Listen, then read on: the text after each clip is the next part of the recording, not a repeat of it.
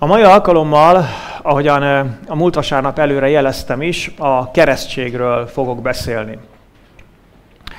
Azért választottam ezt a témát, mert bár egy úgynevezett keresztény társadalomban élünk, és a keresztség, a kereszténység legközismertebb szertartása, mégis az az érzésem, hogy nagyon sokan nincsenek tisztában ennek a jelentőségével, nem tudják, hogy miért is csináljuk ezt, és hogy mi lenne a biblikus gyakorlata. Úgyhogy arra gondoltam, hogy a mai délelőttön ezt próbálnám meg tisztázni, és egy átfogó képet adni erről a kérdésről. A mai beszédem egy klasszikus bibliai tanítás lesz, főpontokkal, alpontokkal, igékkel, amelyeket próbálok elmagyarázni, úgyhogy erre készüljetek. Körülbelül egy óra hosszás lesz az elképzeléseim szerint. Lehet, hogy nem annyira sodró lendületű, mint egy buzdító, vagy éppen kiózanító üzenet, de úgy hiszem, hogy sokak számára mégis nagyon izgalmas, különösen, hogyha foglalkoztat ez a kérdés, és nem látod teljesen pontosan, hogy mi is az igazság egyben, de érzed, hogy esetleg valamit lépned kellene a keresztség ügyében. Úgyhogy erről fogok ma beszélni. Ahogyan említettem, a keresztség a kereszténység talán legközismertebb szertartása. Ez az az aktus, amellyel tulajdonképpen egy ember kereszténnyé, vagy Krisztushoz tartozóvá válik.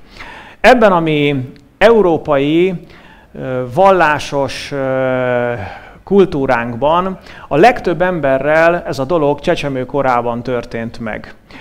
Ennek az az oka, hogy azok a történelmi felekezetek, népegyházak, amelyekhez a legtöbb ember tartozik, ezt a módot gyakorolják, tehát a csecsemő keresztséget gyakorolják. Nem tudom, hányan vagytok ma itt, akikkel megtörtént ez a dolog csecsemőkorotokban, kik azok, akiket megkereszteltek csecsemőként. Hát nem reprezentatív a felmérés, de nagyon jól mutatja a társadalmi helyzetet. Igen, a legtöbbetekkel ez megtörtént csecsemőkorotokban. Aztán persze vannak olyan közösségek is, amelyek nem keresztelnek csecsemőket, hanem csak olyan embereket merítenek be, akik saját maguk érett fejjel jutottak hitre Jézus Krisztusban, és döntöttek úgy, hogy az ő követői szeretnének lenni.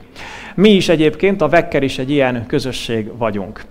Szóval itt van kétféle típus. Vannak, akik csecsemőket keresztelnek, vannak, akik érett fejjel hitre jutó és döntést hozó embereket. Ráadásul van a népegyházakban, úgy gyakorolják ezt a ceremóniát, hogy vizet hintenek, vagy locsolnak a keresztelendő gyermek fejére.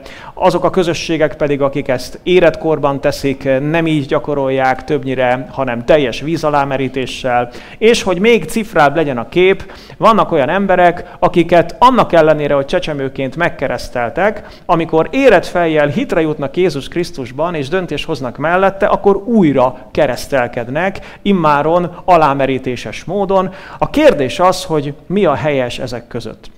Mi a helyes?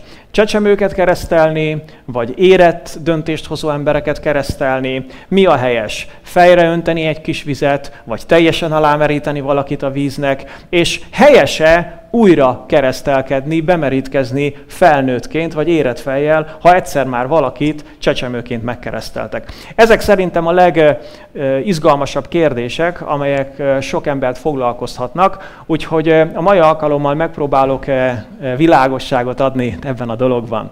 Előre bocsátanám, hogy én magam arról vagyok meggyőződve, hogy érett fejjel, személyes hitből és személyes döntés alapján kell az embernek megkeresztelkednie, mégpedig teljes vízalámerítéssel, és hogyha valakit csecsemőként megkereszteltek, de később hitre jut és meghozza ezt a döntést, akkor nem csak fontos, de szükséges is a bibliai módon bemerítkeznie. Tehát erre a három kérdésre rögtön megadom a választ, hogy én hogy gondolom ezt, de látni fogjátok, hogy nem a személyes szimpátiám alapján mondom ezt, hanem a Biblia tanítása alapján. A mai alkalommal ezen szeretnék végigmenni, hogy mit tanít nekünk a Biblia erről a kérdésről. Azt a címet adtam a beszédemnek, hogy miért kéne bemerítkeznem. Azért adtam ezt a címet, mert lehet, hogy te is dilemmázol ezen a dolgon, foglalkoztat téged ez a dolog, érzed, hogy valamit kellene tenned ez ügyben, mert ami csecsemőként történt veled, arra már nem emlékszel egészen tisztán, és most úgy gondolod, hogy kellene valamit lépned ezzel kapcsolatosan, de miért kéne ezt megtenned, hogy tegyed meg? Lehet, hogy ezek a kérdések benned is ott mozognak, akár az interneten keresztül hallgatsz engem, úgyhogy szeretnék segíteni neked ebben a kérdésben. 5 pontban, 5 kérdés segítségével próbálom bemutatni ezt a témát. Először arról fogok beszélni, hogy miért tesszük, azután arról, hogy hogyan történik, azután arról, hogy mi a jelentősége, aztán mik a feltételei, és végül, hogy mikor van itt az ideje. Ez az 5 kérdés lesz, amin megpróbálunk végighaladni. Kezdjük akkor az elsővel, hogy miért tesszük, miért merítkezünk be. Erre a kérdésre 3 nagyon egyszerű válasz van a Biblia alapján. Mondtam nektek, első főpont és 3 alpontja van neki. Szóval miért merítkezünk be? Először is azért, mert Jézus példáját akarjuk követni. Talán emlékeztek rá, hogyha olvastátok a Bibliát, hogy maga Jézus is megkeresztelkedett, bemerítkezett. Ennek az eseményét egész pontosan a Máté evangélium a 3. fejezetében olvassuk, a 13. verstől, ahol a következőképpen számol be az eseményről a Biblia. Akkor eljött Jézus Galileából a Jordán mellé Jánoshoz, hogy keresztelje meg őt. János azonban megpróbálta visszatartani őt, és ezt mondta: nekem volna szükségem arra, hogy megkeresztelj, és te jössz hozzám. Jézus így válaszolt: engedj most, mert az illik hozzánk, hogy így töltsünk be minden igazságot. Akkor engedett neki, amikor pedig Jézus megkeresztelkedett, azonnal kijött a vízből, és íme megnyílt a menny, és látta, hogy Isten szelleme galamb formájában aláereszkedik, és őre elszáll. És hang hallatszott a mennyből: ez az én szeretett fiam, akiben gyönyörködöm. Látjátok tehát, hogy maga Jézus is megkeresztelkedett, elment Jánoshoz, akit így is neveztek, hogy a keresztelő János, vagy a bemerítő János, hiszen János szolgálatának ez egy jellegzetessége volt.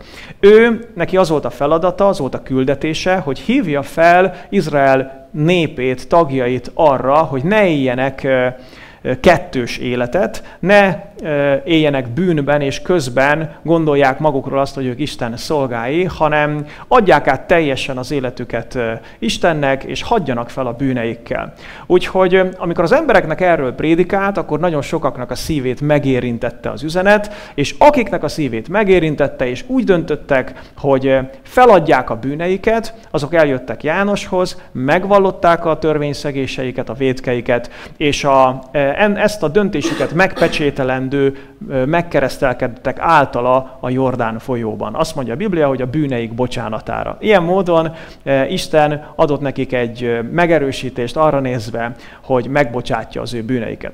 Úgyhogy egy alkalommal eljött Jézus is Jánoshoz, és kérte, hogy keresztelje meg, merítse be őt. És hát látjátok, olvastuk, hogy János először szabadkozik, és azt mondja, hogy hát mester, hát nem jó ez így, te nagyobb vagy nálam, és ennek pont fordítva kellene történnie, nekem kellene általad bemerítkezni, de Jézus ragaszkodik hozzá, és látjátok a pirossal kiemelt mondatot, amit mond Jánosnak, hogy engedj most, mert az illik hozzánk, hogy így töltsünk be minden igazságot. Tehát Jézus ragaszkodott ahhoz, hogy ő is meg akar keresztelkedni. Neki nem azért kellett megkeresztelkednie, mert bűnös volt, igaz?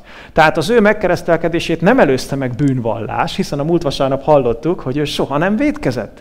Tehát nem ezért tette meg, hanem azt mondta, hogy van egy igazság, amit ezen a módon kell teljessé tennünk. Egyébként ez egy nagyon érdekes dolog, majd látni fogjuk később, hogy a bemerítkezés az egy olyan aktus, az egy olyan lépés, amellyel egy folyamatot teszünk teljessé, ami az életünkben elkezdődött. Jézus azt mondja, hogy ez egy olyan esemény, amellyel teljessé kell tennünk egy folyamatot, mégpedig egy igazságot, amit Isten mondott. Jézus esetében a bemerítkezés szerepe a teljes önátadás kifejeződésében volt.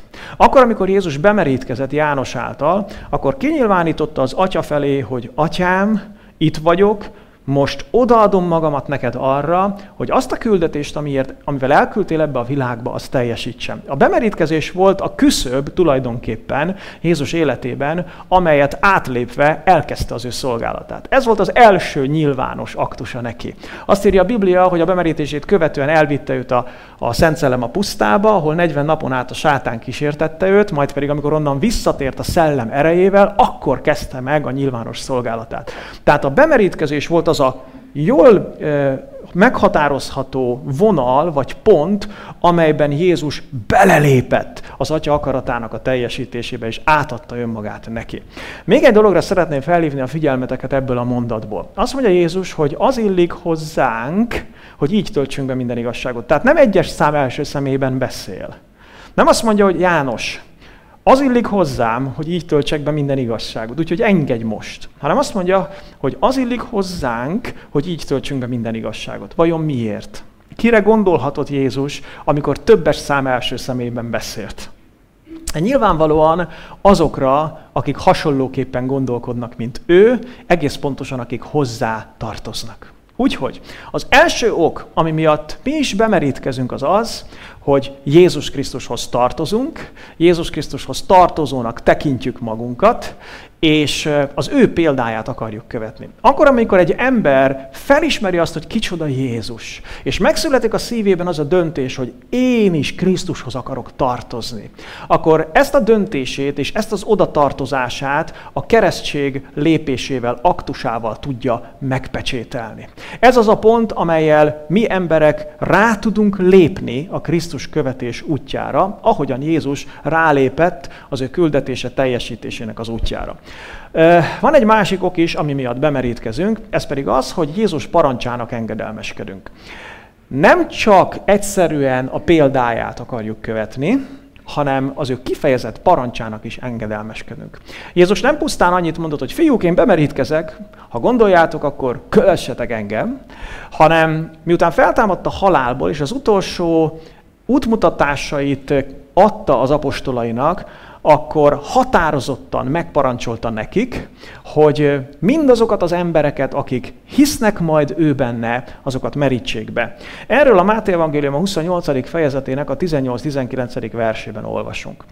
Azt mondja Jézus az apostolainak. Nekem adatott minden hatalom mennyen és földön. Menjetek el tehát, tegyetek tanítvánnyá minden népet, megkeresztelve őket az Atyának, a Fiúnak és a Szent Szellemnek a nevébe. Szóval nézzétek meg, hogy mit mondott Jézus. Azt mondta, hogy menjetek el, beszéljetek mindenütt a világon, mindenkinek rólam, hogy én ki vagyok, és mit tettem értük. Erről beszéltem a múlt vasárnap, ha esetleg nem hallottátok az üzenetet, akkor nézzétek meg. Arról szólt, hogy kicsoda Jézus, és mit tett értünk. Azt mondta Jézus, hogy menjetek el, és mondjátok el a világon mindenkinek a rólam szóló örömüzenetet, és tegyétek tanítvánnyá az embereket. Ebben most nem akarok külön belemenni, nem szimpatizánsokat keresett Jézus, nem haszonélvezőket, nem megmenekülni vágyókat elsősorban, hanem olyan embereket, akik az ő tanítványai, követői akarnak lenni, hogy olyanokká váljanak maguk is, mint amilyen Jézus. És azt mondja Jézus a tanítványainak, hogy úgy tegyétek tanítványokká az embereket, hogy miután beszéltetek nekik, és ők hitre jutnak, akkor merítsétek be őket. Tegyetek tanítvánnyá minden népet, megkeresztelve őket. Szóval a bemerítkezés, a keresztség az a lépés, amely által egy ember Krisztus tanítványává válik. Ha te már felismerted, hogy kicsoda Jézus, és vonz téged, és úgy érzed a szívedben, hogy te is az ő követője szeretnél lenni, akkor rád is vonatkozik Jézusnak ez a parancsa, hogy keresztelkedj meg, merítkezz be, mert ezáltal válhatsz Krisztusnak a tanítványává.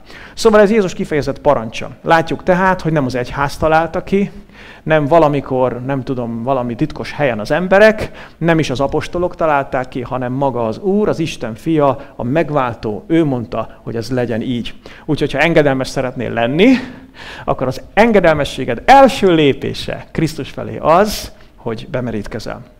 Van egy harmadik oka is annak, ami miatt bemerítkezünk, ez pedig az, hogy a A bemerítés, a keresztség az egy mérföldkő a belső átalakulásunkban. A Márk evangéliuma végén, ahol szintén Jézus nagy misszió parancsáról olvasunk, csak nem Máté, hanem Márk interpretációja szerint, a tartalma gyakorlatilag ugyanaz, csak kicsit más szavakkal fogalmazza meg, és nézzétek, hogy mit ír Márk. Azt mondja, így idézve Jézus szavait, hogy menjetek el szerte az egész világba, hirdessétek az örömüzenetet minden teremtménynek. Aki hisz és megkeresztelkedik, megmenekül, aki pedig nem hisz, az elkárhozik. Nézzétek, mit mond Jézus. El kell menni, hirdetni kell a jó hírt minden teremtménynek, és utána mi következik? Majd az emberek, a teremtmények valamilyen választ adnak erre az üzenetre. Valahogy reagálnak. Lesznek, akik úgy reagálnak, hogy hisznek benne, és lesznek, akik úgy reagálnak, hogy nem hisznek benne. Te melyik csoportba tartozol? Azzal, hogy itt vagy, nagy a valószínűsége, remélem, hogy te úgy reagáltál az örömüzenetre, hogy hiszel benne. Nézd meg, hogy mit mond Jézus. Azt mondja, hogy aki hisz és megkeresztelkedik, az üdvözül. Érdekes módon valami miatt Jézus fontosnak tartotta hozzátenni ezt a dolgot is, hogy aki hisz és bemerítkezik. Tehát nem annyit mondott csupán Jézus, hogy aki hisz, az üdvözül, megmenekül, hanem azt mondta, hogy aki hisz és bemerítkezik, az üdvözül. Egyébként ezt a szószerkezetet úgy is lehetne fordítani, hogy aki hittel bemerítkezik, az üdvözül. Szóval valami miatt Jézus fontosnak tartotta, hogy a hitünket nyilvánítsuk ki olyan módon is, hogy megkeresztelkedünk. Ez a hitünk kinyilvánításának az első és legfontosabb módja. Miért tartotta fontosnak? Azért, mert ennek fontos szerepe van az életünkben. Szerintetek Jézus kért valaha olyasmit a követőitől, tőlünk, aminek nincs jelentősége? Hogy a gallérunkat jobbra hajtva viseljük, vagy balra hajtva viseljük, vagy a hajunkat merre fésüljük. Ilyen dolgokat nem kér tőlünk Jézus. Miért? Mert ennek nincs jelentősége. Ez stílusbeli, ízlésbeli kérdés. De amikor Jézus valamire határozottan azt mondja, hogy ezt tegyük meg, akkor csak is azért mondja, mert ennek van jelentősége. Erre majd később vissza fogunk térni, hogy mi, de most legyen elegendő annyi, hogy ez egy mérföldkő a belső átalakulásunkban. Szóval, itt van az első kérdés, miért merítkezünk be? Azért, mert Jézus példáját akarjuk követni, azért, mert Jézus parancsának engedelmeskedünk, és azért, mert ez egy mérföldkő a belső átalakulásunkban. Menjünk tovább, és térjünk rá a második kérdésre, hogy hogyan történik a bemerítés. Hogyan történik ez a gyakorlatban? Két választ szeretnék adni erre a kérdésre, két nagyon egyszerű választ. Az első így hangzik, hogy teljes víz alá merítéssel. Látjátok a képet a kivetítőn, ami egy olyan jelenetet ábrázol, ahol valakit bemerít valaki, vagy valaki bemerítkezik valaki által. És látjátok, hogy nem úgy történik, hogy egy kis vizet rá locsol a homlokára, vagy rárajzol valamit, hanem úgy történik, hogy az egész testét belemeríti a vízbe, hát valószínűleg utána ki is fogja onnan emelni, és ilyen módon történik meg a keresztség. Szóval a keresztségnek a biblikus módja az nem az, amikor valakinek a homlokára egy kis vizet lötyintenek, hanem az, amikor alámerítik a víz alá úgy, hogy a víz teljesen elborítja őt. Majd vissza fogunk térni erre is, hogy miért így kell ennek történnie. Szóval a bemerítkezés az teljes víz alámerítéssel történik. Emlékezzetek csak, hogy Jézus hogyan keresztelkedett meg? Felolvastam a Máté evangéliumából azt az eseményt, most csak arra a kis epizódra szeretnék fókuszálni, amikor Jézussal megtörtént a dolog. Figyeljétek csak, azt mondja a Biblia, hogy amikor pedig Jézus megkeresztelkedett, azonnal kijött a vízből. Tehát nem azt mondja az ige, hogy amikor Jézus megkeresztelkedett, azonnal megtörölte a homlokát, vagy lerázta a fejéről a vizet, mint a kutyus, hanem azt mondja, hogy amikor megkeresztelkedett, azonnal kijött a vízből. Tehát kijött a vízből. Jézus is teljes alámerítéssel merítkezett be. Ahogyan ő is megtette. A Biblia eredeti nyelvében, az Új Szövetség eredeti nyelvében, a görögben az a szó, ami a megkeresztelkedni magyar szó mögött áll, az úgy hangzik, hogy baptizzó. Ez az ige.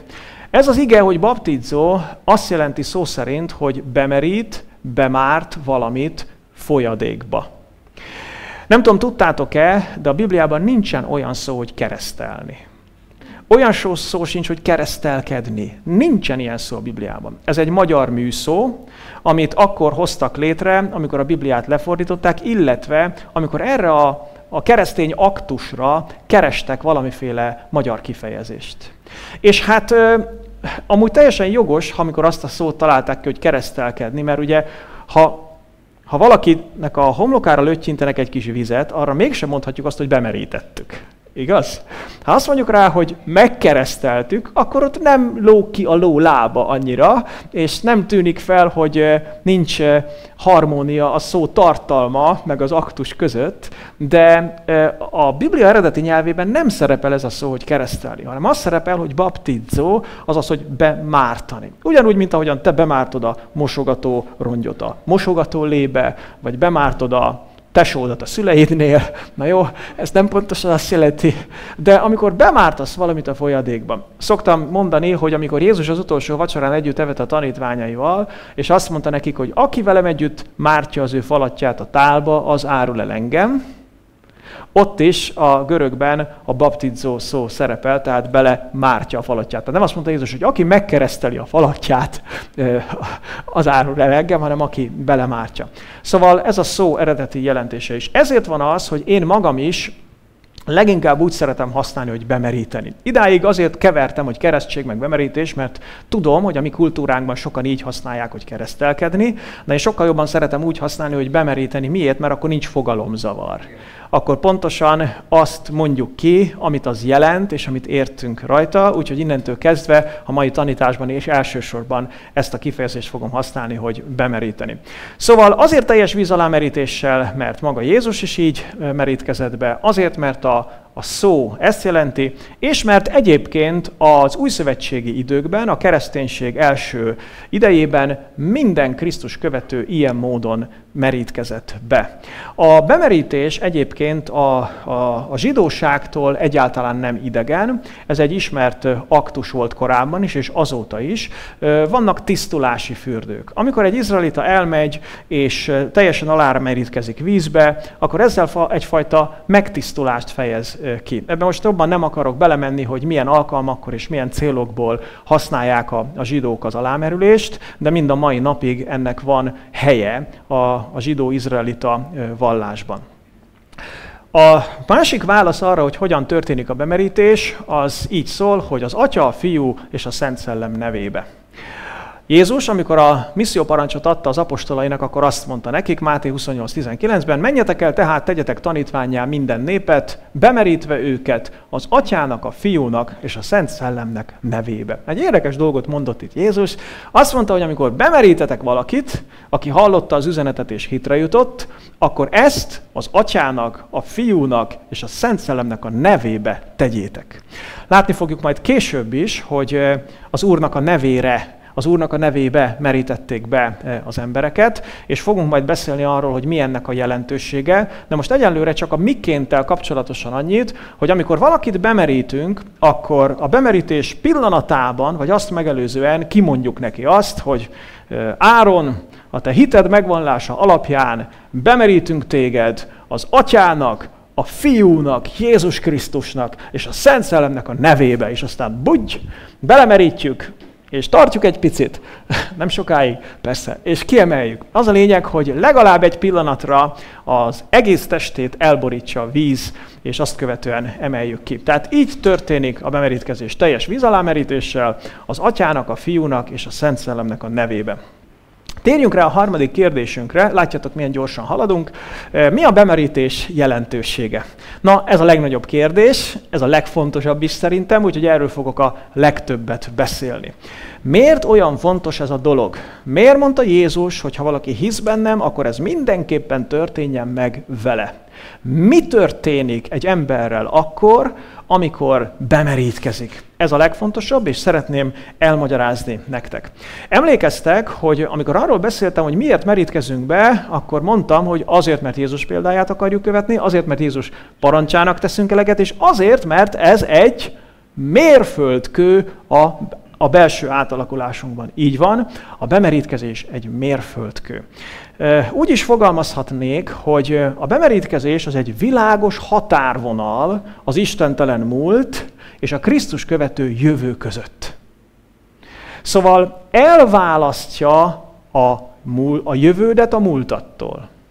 Amikor bemerítkezel, akkor kilépsz a múltadból, hogy átlépj a jövődbe. Mégpedig az istentelen múltadból lépsz ki, hogy belelépj egy Krisztus követő jövőbe. Ez egy nagyon világos határvonal.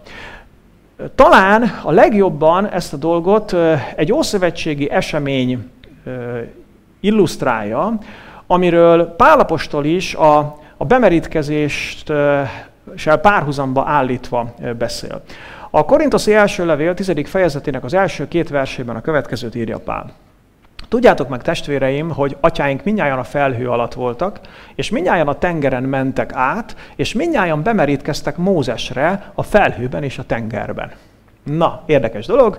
Ugye talán hallottatok róla, hogy Izrael utódai Egyiptomban elszaporodtak, és nagy néppé lettek, de a sorsuk rosszra fordult, mert a fáraó rabszolgaságba kényszerítette őket. Körülbelül 400 évet töltöttek ott, és a végén annyira nyomorult állapotba, helyzetbe kerültek, hogy felkiáltottak az atyák Istenéhez, és Isten pedig elküldte Mózest szabadítóul. És hát a szabadulás úgy történt, hogy Mózesen keresztül Isten 10 csapással sújtotta Egyiptom földjét, Egyiptom isteneit, és mindezen csapások során megtörte a fáraó ellenállását, ugyanakkor felépítette Izrael fiainak a szívében a hitet, és majd a 10. csapást követően, amikor minden elsőszülött meghalt Egyiptom földjén, akkor végül is a fáraó elengedte őket, és azt mondta, hogy jó, menjetek.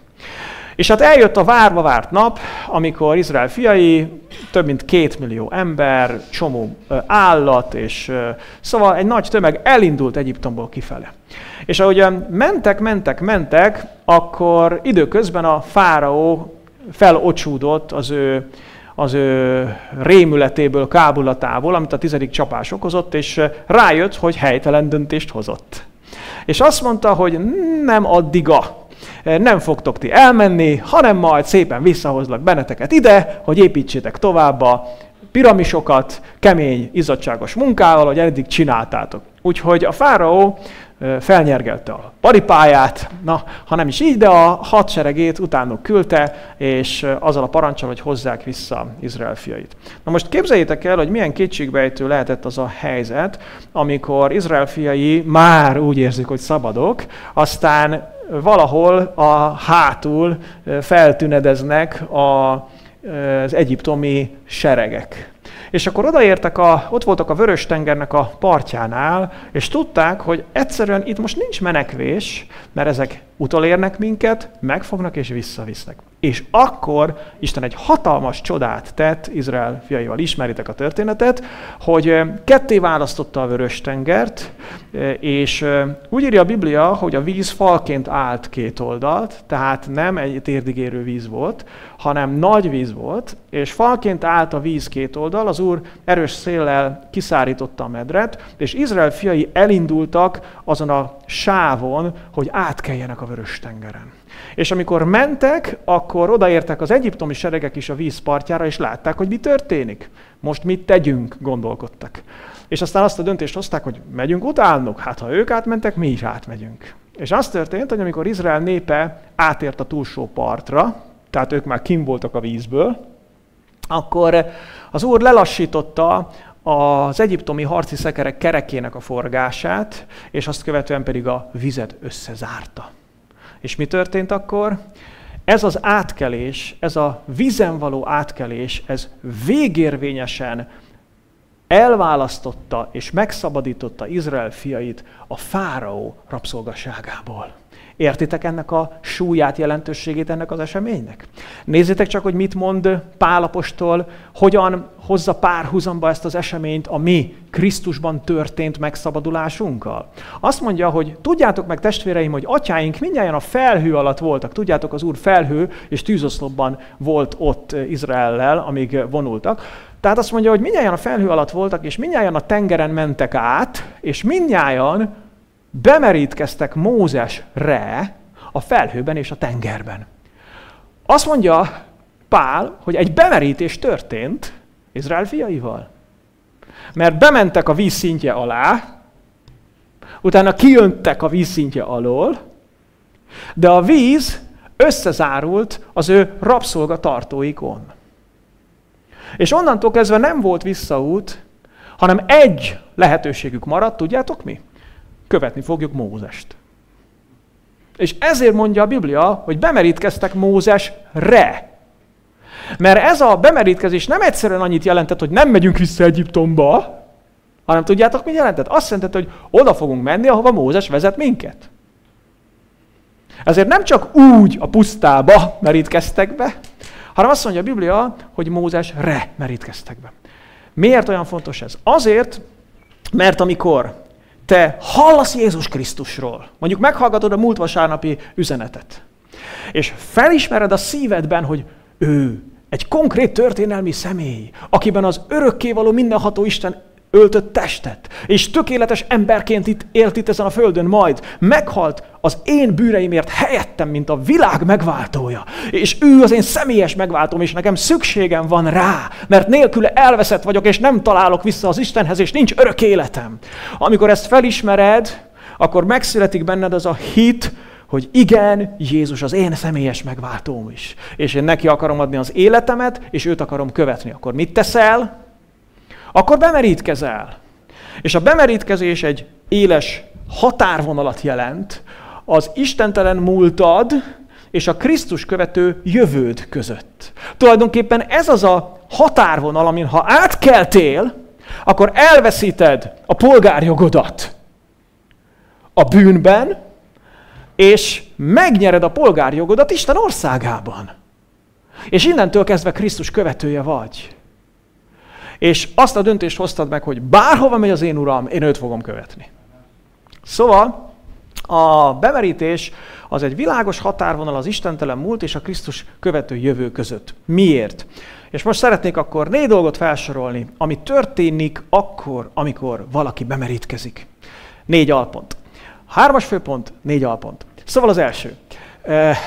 Amikor bemerítkezünk, akkor azonosulunk Jézus halálával, eltemetésével és feltámadásával. Ez a legfontosabb.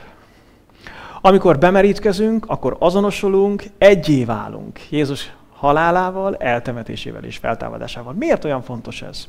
Azért, mert Jézus meghalt, eltemettek és feltámadt értünk. Pál apostol, amikor a korintoszi első levél 15. fejezetének az elején emlékezteti a korintoszi hívőket arra, hogy mi az örömhírnek a lényege, úgy kezdi a fejezetet, hogy eszetekbe juttatom, testvéreim, a jó hírt, amit hirdettem nektek. És utána pontosítja, hogy mi is volt az a jó hír, itt le van írva nagyon röviden, tömören az evangéliumnak a lényege. Azt mondja Pál, mert én elsősorban azt adtam át nektek, amit én magam is kaptam, hogy tudni illik, Krisztus meghalt a mi bűneinkért, az írások szerint. Eltemették, és ugyancsak az írások szerint feltámadt a 3. napon. Nézzétek meg, hogy mi történt Jézussal. 3 fontos dolog, ezt pirossal kiemeltem. 1. Meghalt. 2. Segítsetek nekem. Eltemették. 3. Feltámadt. Tehát meghalt, eltemették és feltámadt. Miért kellett ennek megtörténnie? A mi bűneinkért. Igaz?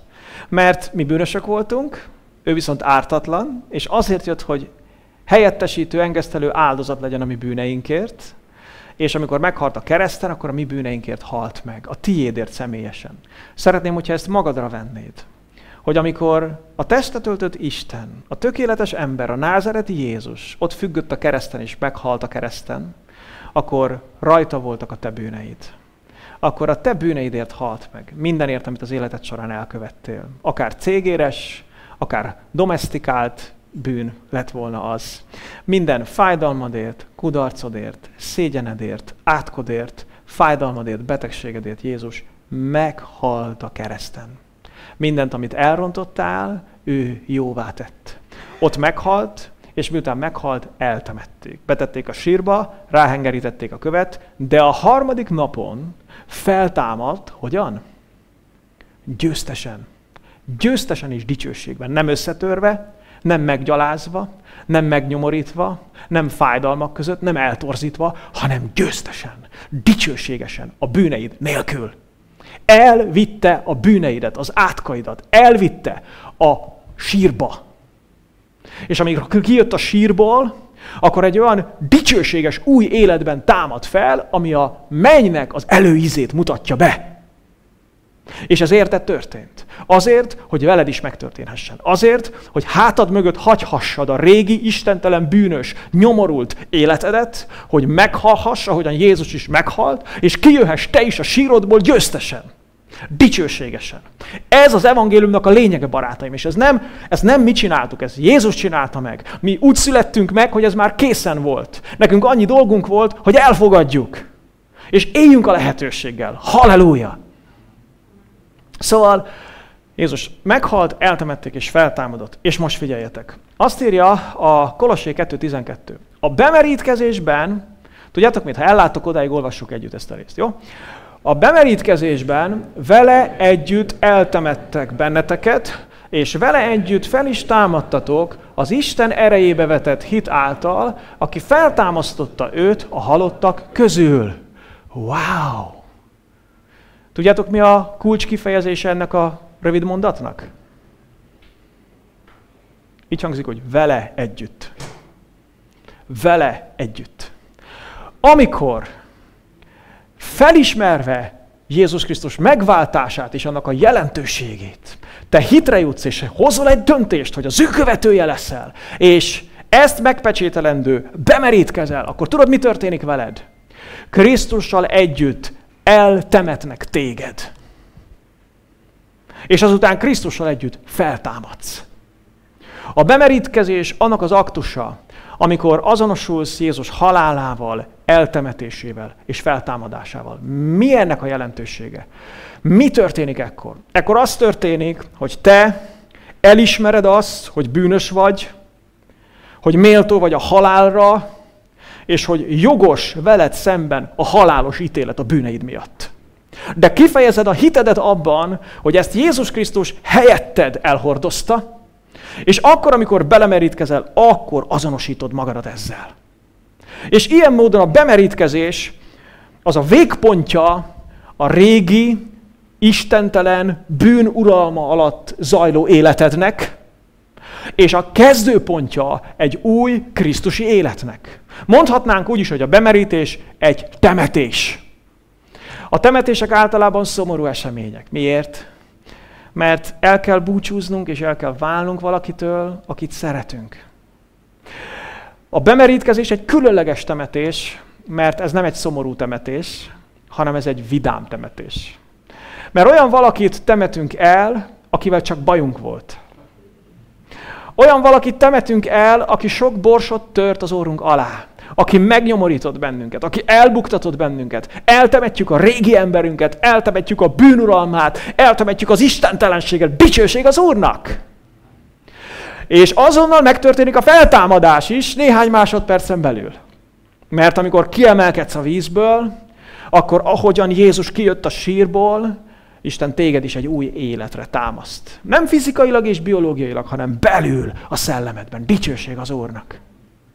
Ezért mondja a Kolossé 2.12, hogy a bemerítkezésben vele együtt eltemettek benneteket, és vele együtt fel is támadtatok az Isten erejébe vetett hit által, aki feltámasztotta őt a halottak közül. A római levél 6. fejezetének az eleje ugyanezt erősíti meg.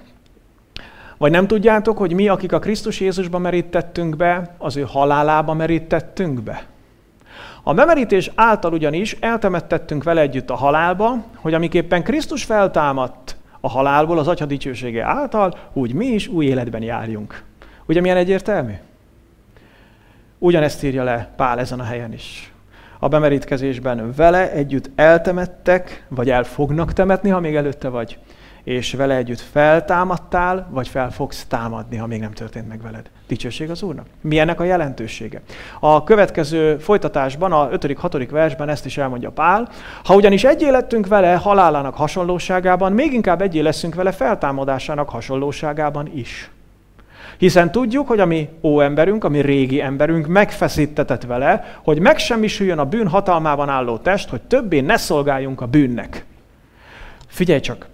Amikor Jézus meghalt a kereszten, ahogy mondtam, a te bűneidért halt meg. És amikor feltámadt a halálból, ezáltal felszabadított a bűn hatalma alól.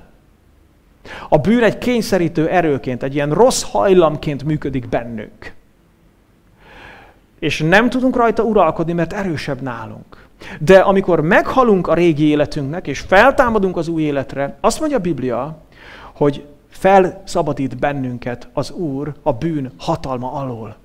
Azért, mert eltörli a bűneinket, beköltözik a lényünkbe, és innentől kezdve nem a bűn lesz a legnagyobb erő bennünk, hanem a bennünk élő Krisztus a Szent Szellem által.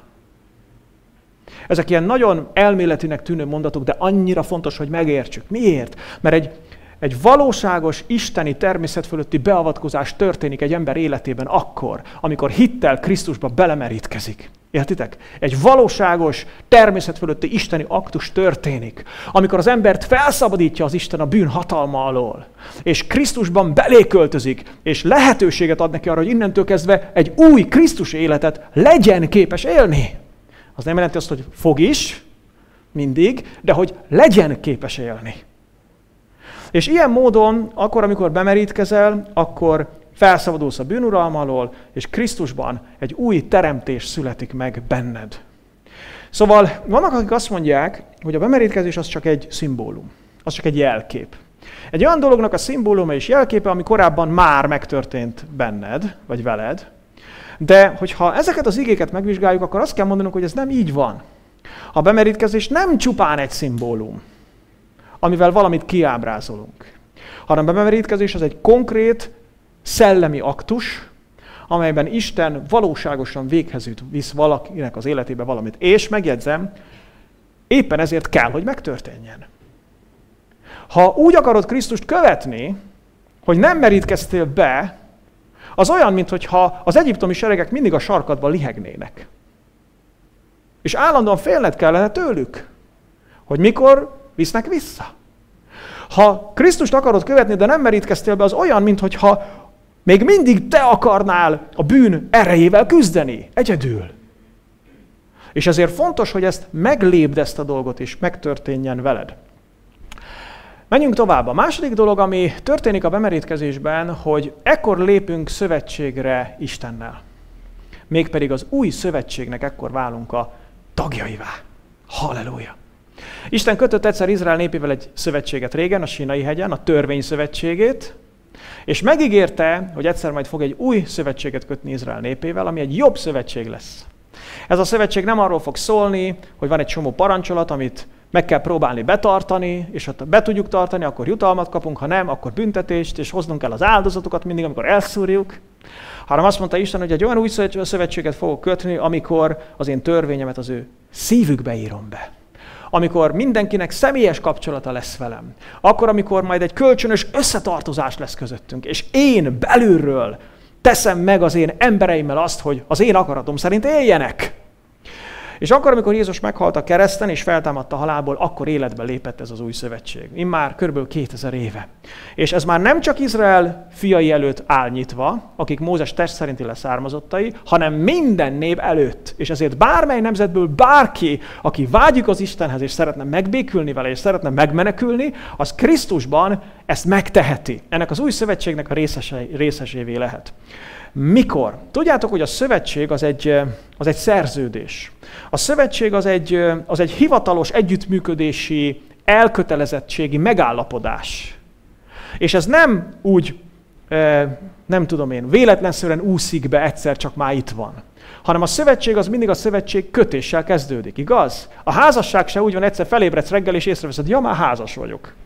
Hanem ott történik, hogy elmész a anyakönyvi hivatalba, vagy a gyülekezetbe, vagy valahova, és fogadalom tétellel deklarálod a leendő társad felé, hogy csak ő és senki más, mint halálig.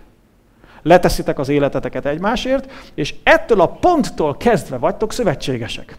Az Istennel való szövetség is egy ponthoz kötődik, akkor lép életbe. Mi ez a pont? Ez a pont a bemerítkezés. Jelentősége van. Ugyanúgy, ahogy jelentősége van egy sportolónak, a sportoló életében annak, amikor aláír egy szerződést, mondjuk egy nagy csapatnál. Vagy egy katonának az életében, amikor leteszi a katonai fogadalmát. Miért? Mert ez a dolog, ez onnantól kezdve meghatározza az ő életét.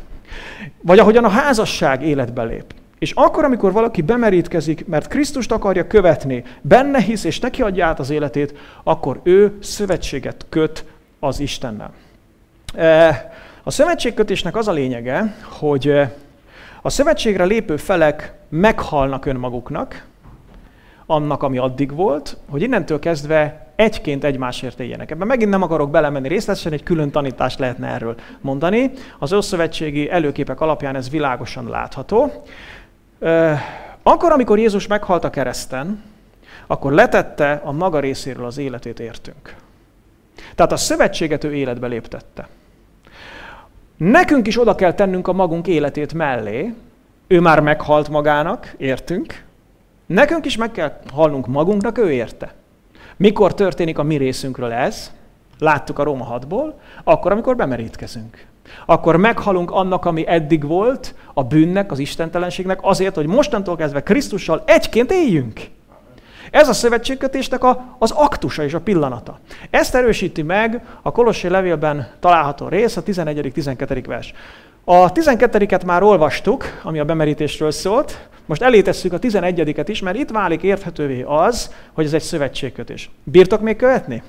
Ugye mondtam az elején, hogy ma tanítás lesz, úgyhogy fel kell kötni a gatyát, és koncentrálni kell, de nagyon szeretném, hogy ezeket megértsétek, mert ezek nagyon fontos dolgok. Én azt szeretném, hogy ne csak ilyen impulzív keresztények legyünk, tudod, hogy most olyan jó, most követjük az Urat, mert jó volt a dicsi, hanem azért követjük az Urat, mert tudjuk, hogy ki ő. És azért, mert tudjuk, hogy mit tett értünk. Tehát fontos, hogy érett, felnőtt emberek legyünk, akik értjük is azt, amiben hiszünk. Úgyhogy azért beszélek ma erről, vannak ilyen alkalmak is. Szóval, visszatérve akkor ide, figyeljétek. Benne vagytok, Krisztusban vagytok körülmetélve is, de nem kézzel végzett körülmetéléssel, hanem a Krisztus szerinti körülmetéléssel, a bűn testének levetése által. A bemerítkezésben ugyanis vele együtt eltemettek benneteket, és vele együtt fel is támadtatok az Isten erejébe vetett hit által, aki feltámasztotta őt a halottak közül. Vegyétek észre, hogy a 12. vers a bemerítésről beszél, hogy mi történik ott, amit az előbb kifejtettem. Az előtte lévő 11. vers pedig a körülmetélésről beszél. Most miért fontos ez? Azért, mert a körülmetélés aktusa az a zsidóságban, az izraelita vallásban a szövetségbe való belépés aktusa. Amikor megszületik egy fiúgyermek, akkor a Mózesnek adott parancsolat szerint a 8. napon körülmetélik. Ami azt jelenti, hogy levágják a nemi szervének az előbőrét, és ezáltal egy jel kerül az ő testére, amit egész életén hordozni fog, és naponta többször fog szembesülni vele, hogy ő az Istenhez tartozik. Most azt mondja a Biblia, hogy akkor, amikor valaki az új szövetségbe lép be, akkor is történik vele egy körülmetélés. És ez a körülmetélés a bemerítkezésben történik meg. Úgyhogy ha még nem merítkeztél be, lehet, hogy most kezd összeszorulni a szíved, mert ezt eddig nem tudtad, hogy itt körülmetélés is lesz, nem csak bemerítés. Egyébként, amikor valaki prozaliteként kapcsolódik a zsidósághoz, és felveszi magára a törvényt, akkor 3 dolgot kell megtennie. 1, áldozatot kell bemutatnia, 2, körül meg kell metélkednie, 3, be kell merítkeznie. Nem tudom, tudtátok-e, de ez így működik. Na most, amikor mi az új szövetséghez csatlakozunk, pogányként, eddigi pogányként, akkor is hozunk egy áldozatot. Miért? Mert odaadjuk magunkat. Teljesen mindent odaadunk. 2, körülmetélkedünk, majd mindjárt elmondom, hogy hogyan, és bemerítkezünk. És ez a körülmetélés egyébként a bemerítkezéskor történik meg. Hogyan? Azt mondja a Biblia, hogy Krisztusban körül vagytok metélve, de nem kézzel végzett körülmetéléssel. Tehát ne aggódjatok, nem a testeddel csinálunk bármit is. Azt mondja, hogy nem kézzel végzett körülmetéléssel, hanem Krisztus szerinti körülmetéléssel, a bűn testének levetése által. A zsidó fiúgyerekekről levágnak egy darab bőrt. Egy Krisztus mellett döntött emberről maga az Úr vágja le mit? A bűn uralmát. Érted? Isten fogja az eszközt, és akkor, amikor te hitre jutsz abban, hogy Jézus a te bűneidért meghalt, és igénybe veszed azt, és azt mondod, hogy Uram, engem is te válts meg, és odaadom neked a bűneidet, és ezért bemerítkezel, akkor Isten levágja róla a bűnnek az erejét és a bűnnek a hatalmát. és nem fog többet uralkodni rajtad. Ez a szövetségkötés pillanata. Úgyhogy, kedves barátom, amikor bemerítkezel, akkor az a te esküvőd, a te szövetségkötésed pillanata Jézus Krisztusban, az örökkévaló Istennel. Ha már döntöttél Krisztus mellett, akkor ne úgy élj életed végig, hogy csak udvarolgat neked, vagy te udvarolgatsz neki. Hanem ha eldöntötted, hogy a szövetségese akarsz lenni, akkor nosza rajta, jöjjön az esküvő. Köss vele szövetséget, merítkezz be.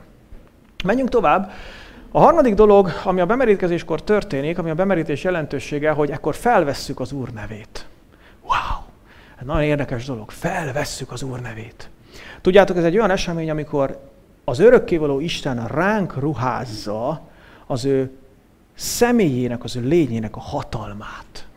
És elpecsétel bennünket a maga számára azáltal, hogy a nevére vesz bennünket. Nézzétek csak, hogy mit mondott Jézus. Ugye ezt már idéztük többször is. Menjetek el tehát, tegyetek tanítvánnyá minden népet, bemerítve őket az Atyának, a Fiúnak és a Szent Szellemnek a nevébe. Erről beszéltem, hogyan történik a bemerítés. Teljes víz alá merítéssel, az Atyának, a Fiúnak és a Szent Szellemnek a nevébe. Tehát kimondjuk azt, amikor valakit bemerítünk, hogy most, Robé, a te hited megvallása alapján bemerítünk téged, az Atyának, a Fiúnak, Jézus Krisztusnak és a Szent Szellemnek a nevébe, és alámerítünk. És aztán kiemelünk. Miért fontos ez? Azért, mert amikor ez az aktus megtörténik, akkor vesz Isten a nevére téged. Amikor ehhez a ponthoz érkezünk, akkor mindig el szoktam mondani, bocsánat, hogy veled példálozok, de amikor Áron megszületett, ő az első gyerekünk, akkor én is ott voltam, nem csak Orsi. És amikor megszületett végül, úgy rendkívül izgalmas volt, mert sose láttam ilyet, és először azt hittem, hogy valami baj van, na mindegy, nem akarok semmi részletekbe menni, a lényeg az, hogy megszületett, és amikor megszületett, akkor jött egy fehér köpenyes hölgy, kezében egy papírral, egy táblával, és megkérdezte tőlem, hogy mi lesz a gyerek neve. És hát én elmondtam neki azt, amit Orsival megbeszéltünk, hogy az lesz a neve, hogy Fóris Áron. És képzeljétek el, akkor elvitte ezt a papírt valahova, és amikor végülis a kórházból hazajöhettek Orsi és Áron, akkor kaptunk a kezünkbe egy papírt, egy hivatalos anyakönyvi kivonatot, amire rá volt írva és pecséttel el volt látva, hogy 2003. február 3-án megszületett Fóris Áron. Kik a szülei, és onnantól kezdve, lássatok csodát, őt így hívják. És bárhova megy, és megkérdezik tőle, hogy te ki vagy, akkor ő azt mondja, hogy Fóris Áron vagyok. Ez miért annyira érdekes? Azért, mert nem csak annyit mond, hogy Áron vagyok, hanem azt mondja, hogy Fóris Áron vagyok. Szóval az ő neve két dolgot hordoz magában. Egyrészt az, hogy kicsoda ő, és egy teljesen egyedi személyt takar, de másrészt azt is hordozza, hogy melyik családhoz tartozik, és hogy ki az ő apja. És hogyha Áron olyan helyre megy, ahol engem szeretnek, és megkérdezik, te ki vagy? Azt mondja, Fóris Áron vagyok. És ha engem szeretnek, jó dolga lesz. Már volt rá példa. De ha olyan helyre megy, ahol engem utálnak, és megkérdezik, ki vagy, és azt mondja, Fóris Áron, akkor jobb, hogyha vigyázz magára. Na most, akkor, amikor bemerítkeztünk Krisztusba, tudjátok, mi történt? A mennyei anyakönyvi hivatalba született egy okirat, hogy a mai napon megszületett Fóris Tamás, Atyafiú, Szent Szellem, és ott van az ő neve. És a nevére vett engem az örökkévaló Isten. Ott van rajtam Jézusnak a neve. És ez a szellemvilágban tekintélyt jelent. Ez a szellemvilágban hatalmat hordoz. Ez olyan, mint amikor a tékozló fiú hazatért, és emlékeztek, az apja mit csinált vele? Többek között. Pecsétgyűrűt húzott az ujjára. A pecsétgyűrűnek mi a jelentősége? Az, hogy odaadom neked a pecsétgyűrűmet, azaz az én nevemben eljárhatsz. És az én nevemben cselekedhetsz. És hatalmat adok neked, az én hatalmat ruházom rád. Akkor, amikor te belemerítkezel Krisztusba, akkor Jézus nevének a hatalmát ruházza rád az Isten. És ezért tudsz győztes lenni például a gonosz szellemekkel szemben. Ezért tudsz fellépni mondjuk egy betegséggel szemben, vagy egy kísértéssel szemben. És bárhova mész a világon, ha olyan helyre mész, ahol Jézus szeretik, hidd el, téged is szeretni fognak. De ha olyan helyre mész a világon, ahol Jézust utálják, akkor légy biztos benne, téged is utálni fognak. Úgyhogy ez egyrésztről nagyon jó, másrésztről meg elég nehéz. De ez a helyzet. Krisztusé vagy. Szóval Isten a nevére vesz téged. Péter, amikor elment Kornéliushoz, Cézáreába, ez a római századoshoz, és hirdette neki a Krisztusról szóló üzenetet, És az ige hallgatása közben a Szent Szellem rájuk szállt a hallgatókra, betöltötte őket, akkor a Péter a következőt mondta. Vajon megtagadhatja-e a vizet valaki ezektől, hogy bemerítkezzenek, akik ugyanígy megkapták a Szent Szellemet, mint mi? És úgy rendelkezett, hogy merítkezzenek be az Úr Jézus Krisztus nevébe. Nézzétek, mit mond? Úgy rendelkezett, hogy merítkezzenek be az Úr Jézus Krisztus nevébe. Miért? Mert fel kell, hogy vedd az Úr nevét. Isten fel akar ruházni téged az ő tekintélyével. És hogyha nem merítkezel be az Atya, a Fiú és a Szent Szellem nevébe, akkor nem vetted föl ennek a névnek a hatalmát és a tekintélyét. Még egy dolgot szeretnék ebből az igéből megmutatni. Figyeljétek csak! Ezek az emberek hallgatták a jó hírt, és miközben hallgatták, teljesen nyitott volt a szívük, és mi történt? A Szent Szellem rájuk szállt. És betöltötte őket, és honnan lehetett tudni? Onnan, hogy elkezdtek nyelveken szólni, és profétálni. Micsoda?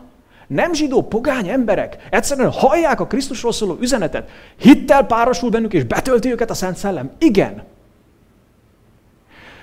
És amire szeretném felhívni a figyelmeteket, hogy az, hogy valakit betöltött a Szent Szellem, nyelveken szól, mert hisz Krisztusban, az nem teszi szükségtelenné azt, hogy bemerítkezzen. Ezt azért mondom, mert vannak népegyházban szocializálódott emberek, akik hitre jutnak Krisztusban, megtérnek Krisztushoz, karizmatikus keresztényekké válnak, betöltekeznek Szent Szellemmel, nyelveken szólnak, és azt gondolják, hogy hát mi kell még? Hát az Úr letette a voksát mellettünk, betöltött Szent Szellemmel, nyelveken szólunk, működnek a karizmák. Miért kellene bemerítkeznünk?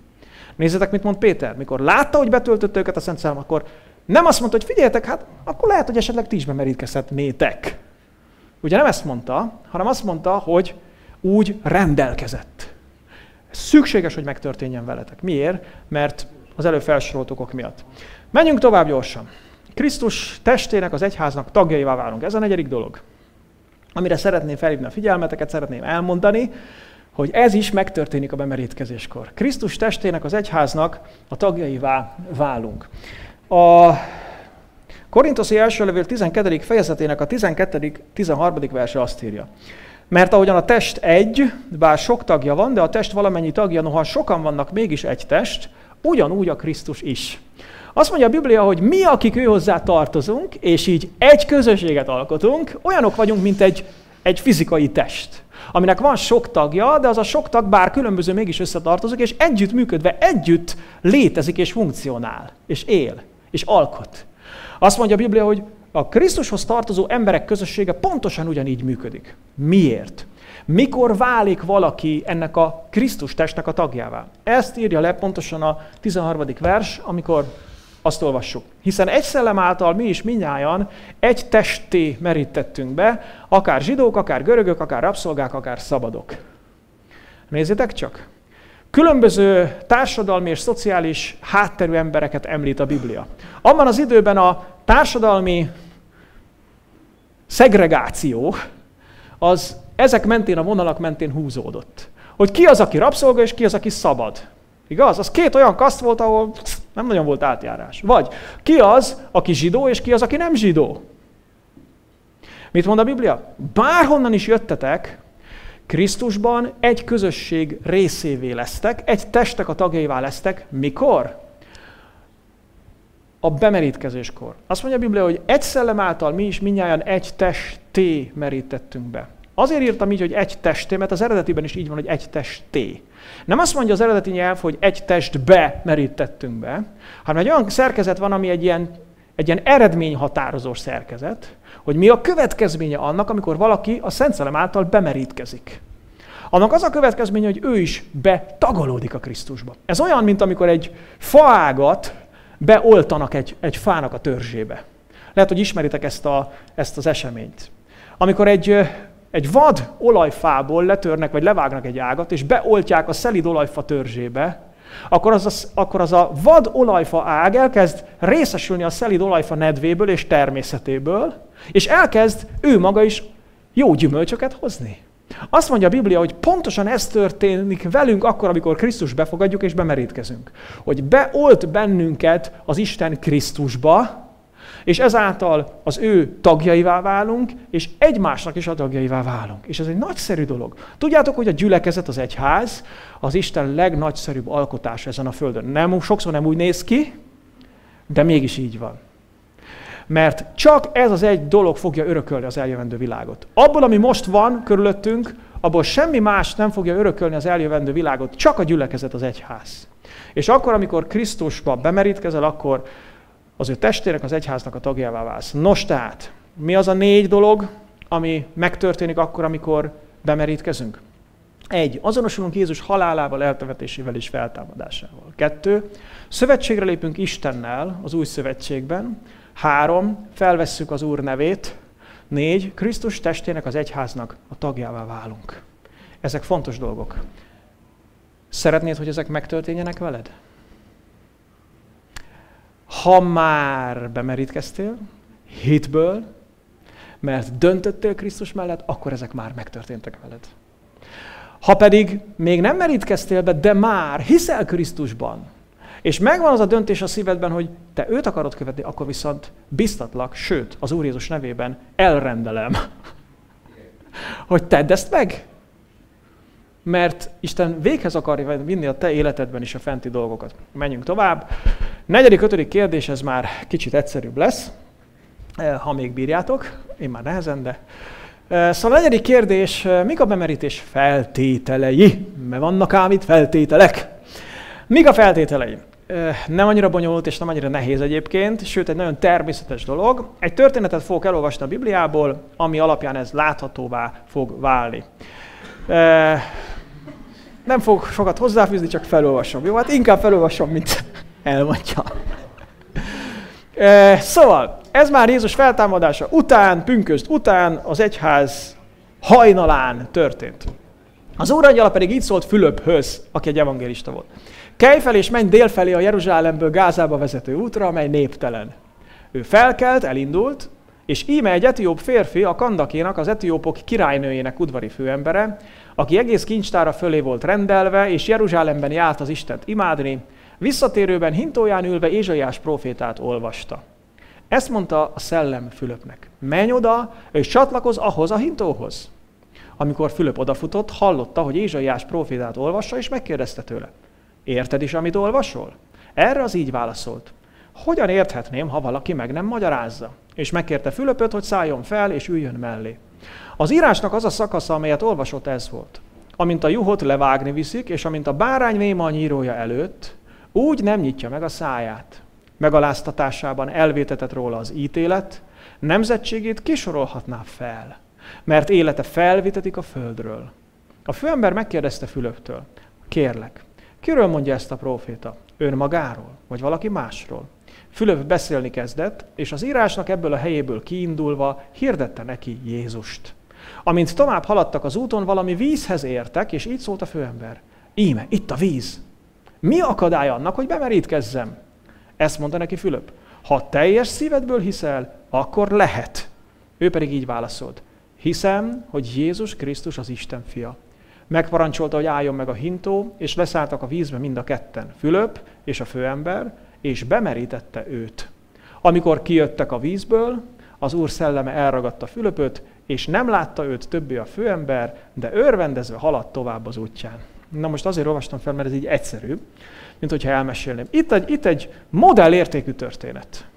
Hogy minek kell végbe mennie egy ember életében ahhoz, hogy be tudjon merítkezni, hogy időszerű legyen számára a bemerítés. Tehát van egy ember, ez az etióp főember, aki micsoda, mit csinál? Aki nyitott az Isten felé.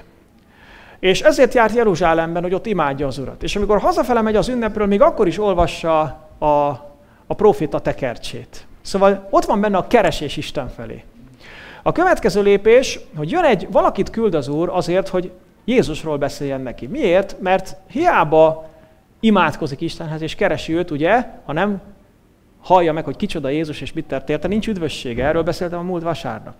És akkor oda megy Fülöp, és elmondja neki, hogy röviden azt, hogy a názáreti Jézus, aki itt élt most nemrég, ő a testet öltött Isten, a tökéletes ember, meghalt a kereszten, feltámadt a halálból, a mi bűneinkért, ő a világ megváltója, ő a te megváltód is, ő a megígért mesiás.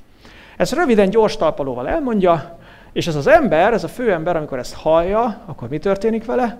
Megérti, felismeri, hitre jut, és megszületik benne az a döntés, hogy én is Krisztus követője akarok lenni. Így van? És amikor idáig eljut, akkor azt mondja Fülöpnek, hogy hát itt van a víz. Van valami akadály, hogy bemerítkezzem? Honnan tudta ez az etióp főember, hogy be kell merítkezni? Onnan, hogy Fülöp ezt is elmondta neki, látjátok? Ez szorosan hozzátartozik az evangélium üzenetéhez. Nem úgy van, figyelj, tudod mit, ha Krisztushoz akarsz tartani, gyere, hajtsd meg a fejedet itt a szekéren, majd addig a ökrök tudják, merre kell menni. Mondjunk el együtt egy imát, elmondták együtt az imát, és azt mondta, hiszed, hogy meghallgatta az Úr? Igen, hiszem, jól van, akkor most már az Úré vagy.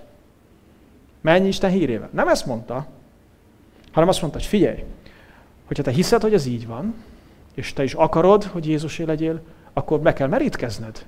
Mert ez az a lépés, ami által Krisztus tanítványává válsz. És ez annyira szorosan hozzátartozott a kezdő üzenethez, hogy ott azonnal, amikor egy vízhez értek, akkor azt mondta a főember, hogy oké, hát akkor van valami akadály, hogy ez megtörténjen. És nézzétek, mit mond neki Fülöp, azt mondja, ha teljes szíveddel hiszed, akkor lehet. Tehát nem azt mondta, hogy figyelj, majd ha már kívülről tudod az összes himnuszt, és el tudod mondani a kis profétákat, meg a nem tudom micsodát, a KT-nak mind a 120 kérdésére válaszolsz, akkor majd lehetséges.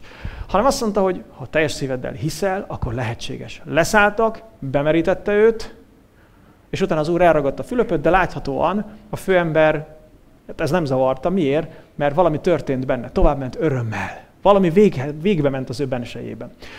Ebből a történetből látjuk, hogy melyek a bemerítés feltételé. Az első, hogy hallottuk és megértettük a Jézus Krisztusról szóló jó hírt. Hallottad? Már. És megértetted a Jézus Krisztusról szóló jó hírt? Felismerted, hogy ő kicsoda? Miért olyan jelentős az a személy, az a te számodra is? Ez az első. Ez történt a főemberrel. A második, hogy személyes hitre jutottunk ő benne. Ez már nem csak egy általános információ, hanem hiszem, hogy értem történt. És nekem szükségem van ő rá. Eljutottál ide? Hiszel személyesen abban, hogy Jézus a te megváltód is, és neked szükséged van ő rá. Mert szeretnél örök életet, szeretnél visszatalálni az atyához, szeretnél bűnbocsánatot. Akkor a második feltétel is teljesült, mint ahogyan annál a főembernél. A harmadik, hogy megtérünk. Ez mit jelent? Ez azt jelenti, hogy hozunk a szívünkben egy döntést, hogy innentől kezdve nem fogunk istentelenül lázadóan élni, hanem odafordulunk Istenhez, és Krisztus követőjeként fogunk élni.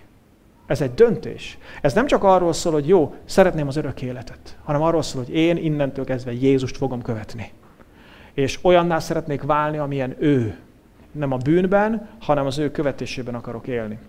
Ez a három alapvető feltétel van. Lesz még kettő, de azok technikai dolgok. Ez a három a lényeg. Nézzétek csak. Márk 16-ban mit olvastunk? Azt mondta Jézus, aki hisz és bemerítkezik, megmenekül, aki pedig nem hisz, elítéltetik. Figyeljétek csak meg, hogy minek kell megelőznie a bemerítkezést? A keresztséget? A hitnek. Van értelme a keresztségnek hit nélkül? Nincs. Van értelme hozzáadni egy 2 hónapos leányt egy 30 éves férfihez? Anélkül, hogy megkérdeztük volna? Hogy akarja-e? Nincs. Nincs értelme a keresztségnek. Semmi nem történik a keresztségben azzal az emberrel, akivel hit nélkül teszik ezt meg. Akkor is, ha csecsemő, akkor is, hogyha felnőtt. Hit nélkül nincs semmi értelme neki. Tehát meg kell, hogy előzze a hit. Azt mondta Péter a hallgatóinak pünköstkor Jeruzsálemben, akiknek hirdette az evangéliumot, eltalálta őket. Figyeljétek csak, amikor ezt hallották, tehát Péter ige hirdetését, mintha szíven találták volna őket, és ezt kérdezték Pétertől és a többi apostoltól. Mit tegyünk, testvéreim, férfiak? Péter így válaszolt. Térjetek meg, és merítkezzetek be mindnyájan Jézus Krisztus nevébe, bűneitek bocsánatára, és megkapjátok a Szent Szellem ajándékát. Mit mond Péter? Azt mondja, hogy térjetek meg, és merítkezzetek be. Tehát van értelme a bemerítésnek megtérés nélkül? Nincs. A megtérés feltétele a bemerítkezésnek. Szóval itt láttuk ezt a 3 előzményt. 1. Hallottuk és megértettük a Jézusról szóló üzenetet. 2. Személyes hitre jutottunk ő benne. 3, megtértünk. Elfordultunk a bűneinktől, hogy Krisztus követői legyünk. Ha ez megtörtént veled, ez végbe ment a szívedben, akkor teljesültek a bemerítkezésnek a feltételei. De ha megtörténtek ezek veled, akkor viszont teljesültek a feltételek. És van két feltétel még. Kell elegendő mennyiségű víz. Ugye szoktam mondani, hogy egy kanál vízben meg lehet folytani valakit, de hát bemeríteni nem lehet. A bemerítéshez annyi víz szükségeltetik, hogy a bemerítendő embert teljesen el tudja borítani a víz. Legalább egy pillanatra. Ugye vannak vicces történetek ezzel kapcsolatban, de a lényeg az, hogy ez valamiképpen megtörténjen. És ezért volt az, hogy amikor az etióp főember odaért, meg Fülöp, ahhoz a vízhez, akkor azt mondja a főember, wow, álljunk csak meg. Itt egy alkalmas hely. Miért? Mert van elég víz. És azt olvassuk, hogy miután bemerítette őt Fülöp, akkor kijött a vízből. Ő is kijött a vízből, ahogy Jézus kijött a vízből. Tehát ott sem lötyögtetés történt, hanem ott is bemerítés történt. Szóval ez a 4. dolog, hogy elegendő mennyiségű víz, és az 5. pedig, hogy egy már bemerített hívő, aki be tud meríteni. Mert nem magunkat merítjük be, hanem valaki más merít be bennünket, olyan valaki, aki ő maga már Krisztus szövetségese, hitből az ő követője, és bemerítkezett. Azt szoktam erre mondani, hogy nem csak az angol királynő tud gyereket szülni, hanem minden egészséges nő tud gyereket szülni. Nincs olyan előírás a Bibliában, hogy csak papoknak, plébánosoknak, lelkipásztoroknak, presbitereknek szabad bemeríteni valaki mást. Hanem bárkinek, aki már Krisztus követője, és ő maga be van merítkezve. Általában a közösségekben megvan ennek a kerete, és ezért kialakult az a szokás, hogy a pásztorok, a vezetők merítik be az embereket, de nem föltétlen kell ennek így történnie. Tehát nem magunkat merítjük be, hanem valaki más merít be bennünket. Beszéltem már olyan emberekkel is, akik magukat merítették be. Azt mondja, hát rájöttem, hogy Jézus a megváltó, meg kell merítkezni, hát mit csináljak? Hát fogom magam azt a Kádba, vagy a Balatonba, vagy a Jordán vizébe, vagy ilyesmi, bemerítkezek. De ez nem így van. Honnan tudjuk, hogy nem magunkat merítjük be? Mi a legfőbb bizonyítéka annak, hogy nem magunkat kell bemerítenünk? Tudjátok mi? Az, hogy Jézus sem magát merítette be. Így van? Ugye Jézus elment Jánoshoz. Képzeld, így lenne leírva. Elmegy Jézus Jánoshoz, és azt mondja neki, de János, meríts be engem. Mire azt mondja János? Hát nekem kellene inkább általad. Te jössz én hozzám, nekem kellene inkább általad. Erre Jézus azt mondja, ja tényleg. És fogja magát, ez bebudjantja a Jordánba. De végülis senki nem méltó arra, hogy bemerítse őt. Ugye nem ezt tette Jézus, hanem azt mondja, hogy így kell nekünk az igazságot betöltenünk. Azért kérlek, hogy te meríts be engem. Tudjátok, mi ennek a jelentősége? Az, hogy elismerjük, hogy ezt nem mi csináljuk magunkkal. Nem mi szüljük újjá magunkat. Nem mi szabadítjuk meg magunkat, hanem Krisztus szabadít meg bennünket. Ezért a bemerítés az valójában a teljes önátadásnak az aktusa. Amikor alámerülünk a víznek. És ezért nem fejre öntünk, mert az alámerülés és a kiemelkedés az, ami ezt az egészet jelképezi, illetve nem csak jelképezi, bár jelképnek is tökéletes, hanem megvalósítja. Na jó, utolsó kérdés, nagyon egyszerű. Mikor jön el a bemerítkezés ideje? Gondolom, nagyon vártátok ezt, akár a vasárnapi ebéd idejét is nagyon várjátok, de a bemerítkezés idejé is nagyon fontos. Szóval, mikor érkezik el egy embernek az életében az a pont, amikor itt az ideje, hogy bemerítkezzem? Mit gondoltok? Ezek alapján szerintem nagyon egyszerű a válasz. A Jézus Krisztusban való személyes hitrejutásunkat és megtérésünket követően a lehető leghamarabb. Ha megtörténtek azok az előzmények a szívedben, hallottad, megértetted, felismerted az örömüzenetet, hiszel személyesen Krisztusban és megtértél, akkor itt az ideje, hogy megtedd. Azt írja a pünkösdi eseményekről a Biblia, hogy akik pedig hittek Péter beszédének, bemerítkeztek, és azon a napon mintegy 3000 lélek csatlakozott hozzájuk. Tehát nem sokat gatyáztak, hanem mikor megértették, hittek, megtértek, akkor aznap bemerítkeztek, és még egy sztorit, ami ezt erősíti, ez az utolsó igém ma, ha jól emlékszem.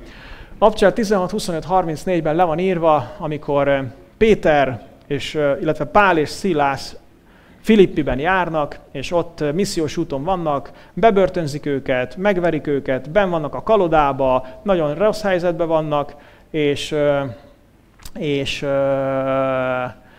akkor dicsérik az Urat, ott örömmel, és akkor földrengést támaszt az Isten, és megnyílnak a börtönajtók, leesik a kaloda, és a börtönőr pedig kétségbe esik, hogy most mi lesz.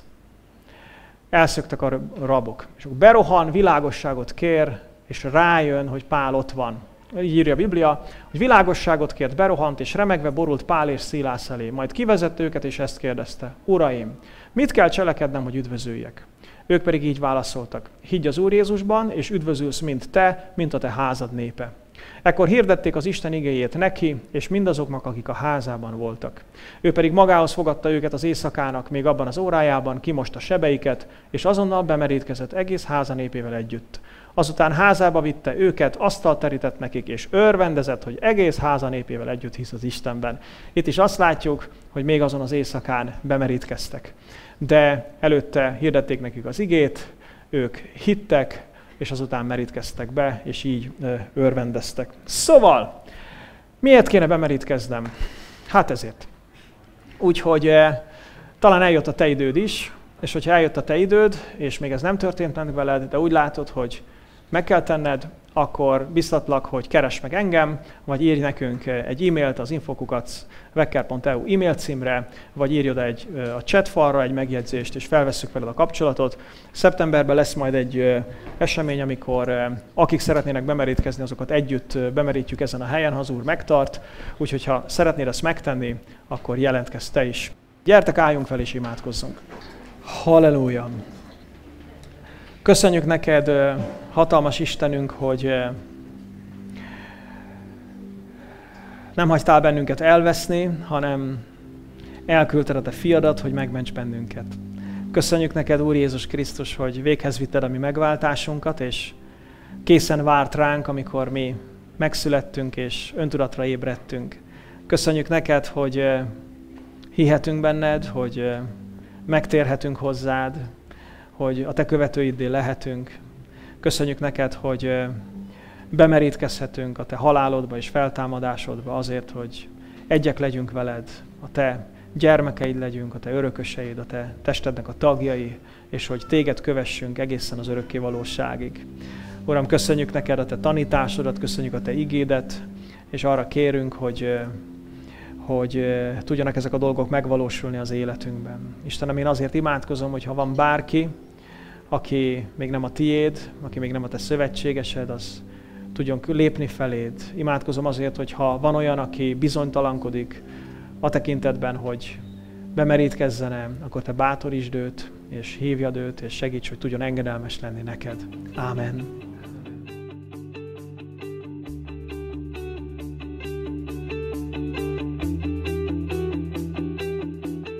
Kedves hallgatóm, örülök, hogy ebben az üzenetben velem tartottál. Kívánom és imádkozom érte, hogy Isten használja fel a javadra mindazt, amit hallottál. Az üzenet után szeretném figyelmetbe ajánlani, hogy van lehetőséged adakozni szolgálatom javára. Felajánlásodat azért is fogadom köszönettel, mert tevékenységemet önkéntes támogatások segítségével tartom fenn. A támogatás módjáról információt találsz podcast csatornám honlapján, a foristamas.podbean.com internet címen, a Hogyan támogathatod szolgálatomat menüpontban, vagy tájékoztatást kérhetsz levélben is az info@foristamas.hu e-mail címen. Bármi kérdésed, vagy megbeszélnivalód lenne a támogatás témájában, szintén erre a címre írhatsz. Ismétlem a két elérhetőséget.